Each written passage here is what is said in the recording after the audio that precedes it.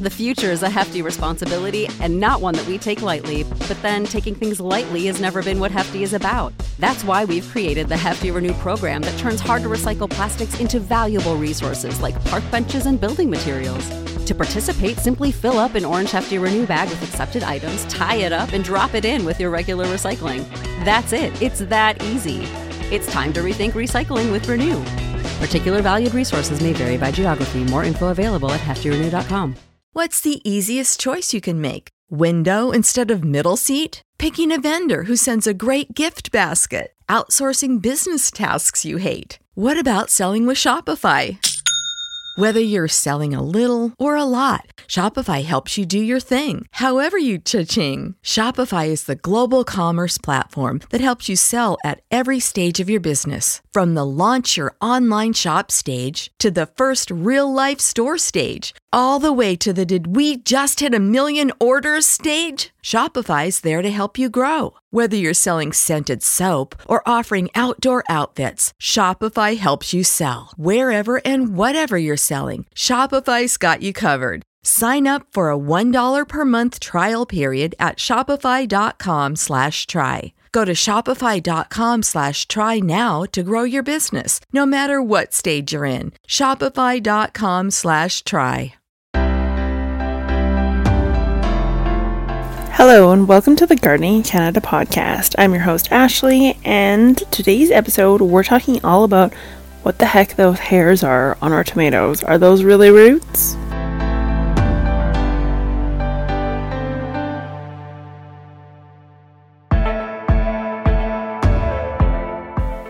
Hello, my plant people. If you're new to this podcast, my name's Ashley and I'm a soil scientist.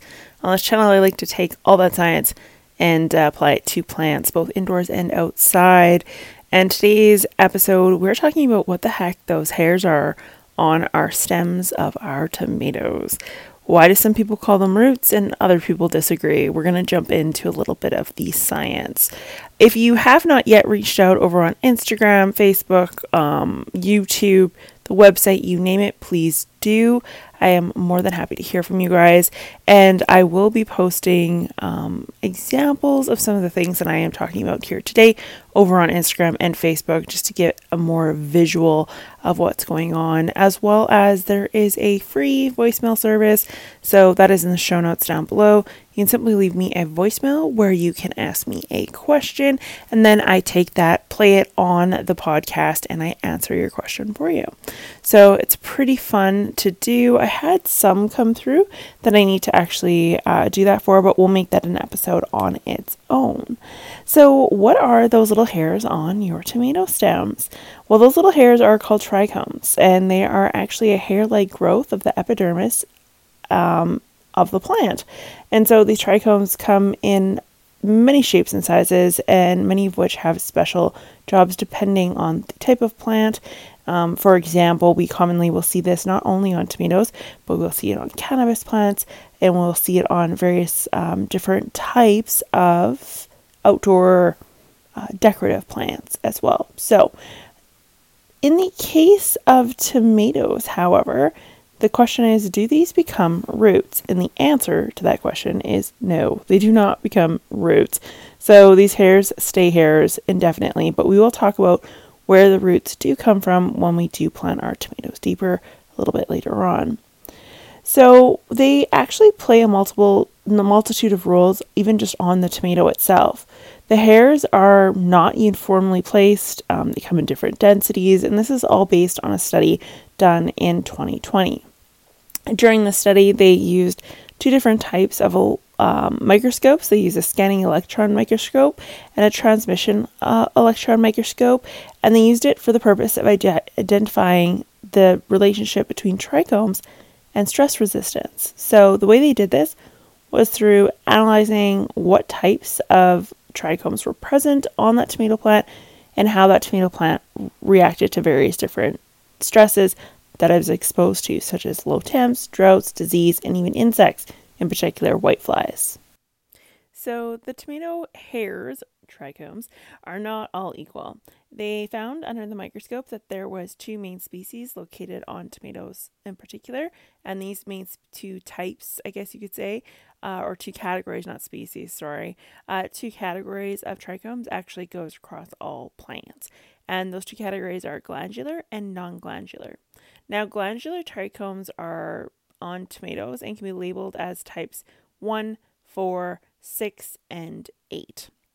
And the glandular trichomes under a microscope are defined as consisting of 6 to 10 cells, slender, 2 to 3 millimeters in length, spherical multicellular bases, and small, round glandular cells on the tip.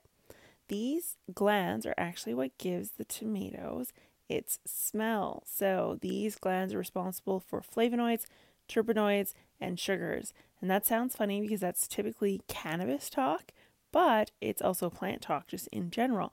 That's where that scent comes from.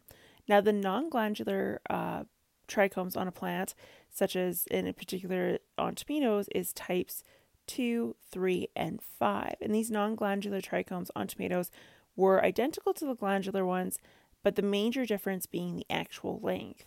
So if you've ever looked at a tomato, you've likely noticed little hairs on the leaves. These are the leaves that are those are the hairs that are non-glandular when compared to the longer stem ones. The shorter ones can be used for pest deterrence, herbivory. Oh my goodness. I'm not even going to try to say that again, but herbivore activities, and then also sunblock or heat to help regulate with that. So what do we know about a tomato having a mixture of trichomes? Well, there's 3 kind of main things that came out of this study. The tomatoes with higher densities of both groups of trichomes were more tolerant to cold stress. So this is kind of interesting because as gardeners, we notice when we go to transplant outdoors or when those seedlings are just little, they have a really high density of these trichomes. Like if we're talking per square millimeter of a plant, there's a heck of a lot in there. And this makes that plant more cold tolerant to cold stressors.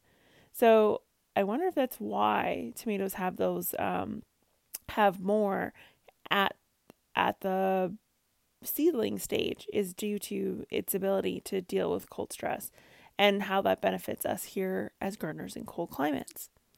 So the second thing that came out of that is an abundance of non-glandular trichomes. No specific type can promote drought resistance. And this helps by simply capturing more water. It can help by reducing light and heat intensity on the leaves. So that is interesting as well. And like I mentioned, those shorter non-glandular trichomes, hairs, are what we actually see on the leaves more so than the stems themselves.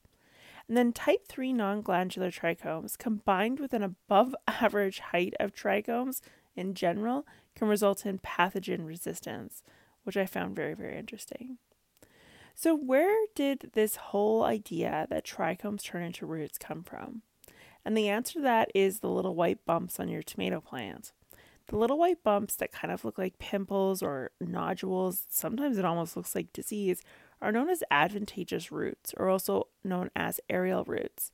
And these are very well known in the houseplant community because we deal with aerial roots all the time. They seemingly come out of nowhere, and they're kind of like these knobs that eventually turn into somewhat of a regular root system. And it's completely determined by weather conditions, cultivars, and possible stresses. So when we see adventitious roots on tomatoes, it's either via cutting or sometimes in a greenhouse environment. If our tomatoes are grown in a greenhouse environment, they tend to have more access to ambient humidity, and with that, we get more of the bumps. So due to that, that is what ends up causing the roots that form underground. So we get these knobby looking things that suddenly turn into what appear to be hair-like roots. And what happens is they push their way through the surface and it kind of dissolves or disappears any hairs that existed. So when we go to dig that tomato up, or if we're observing what's happening, we typically will say, well, the hairs turned into roots because we went from long and slender to long and slender, which would make sense, but it's actually the opposite is true. We're going from stubby and fat into long and slender once it's given the right conditions. So adventitious roots, also known as roots of primordia or fibrous roots, are caused by the division of parenchyma cells. So these cells are thin-walled and unspecialized, meaning they do not have a job yet. So this makes them incredibly adaptable to differentiate and perform various different functions. Parenchyma cells in our tomato plants can be specialized to function in photosynthesis, storage, and transport. This is because they are plumbed directly into the exchange cells that control delivery of xylem and phloem of the plant. Before you see the adventitious roots, they can differentiate the apical meristem, root cap, and begin the slender vascular structure that kind of looks like a straw. So when we look at adventitious roots compared to regular tomato roots, there is slight differences. Adventitious roots are developed from aerial tissue, whereas primary roots are described as the regular roots, are specifically derived from an embryonic radical or lateral root system. Both root types can function in similar ways with some slight differences. So when we look at tomatoes, especially when we have a primary taproot or a lateral root system, the potential for aerial derived adventitious roots becomes a reality. So these roots and the primaries are different because primaries will actually dig down deeper into our soil profile in hopes of grabbing water located lower. Adventitious roots will not have that effect. So when it comes to comparing trichomes and adventitious roots just in general, there is really no similarities other than the fact that there may be some temperature regulations that take place between the two, but it's very, very limited.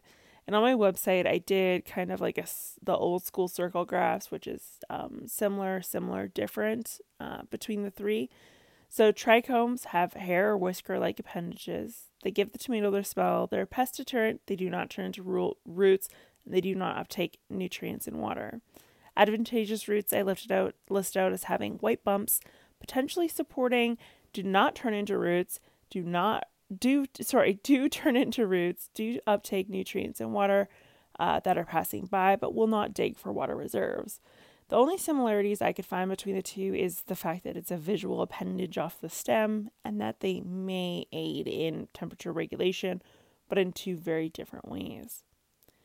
So, like I said, the reason why I think people believe that these roots or those hairs turn into roots is simply because the roots appear and the hairs disappear.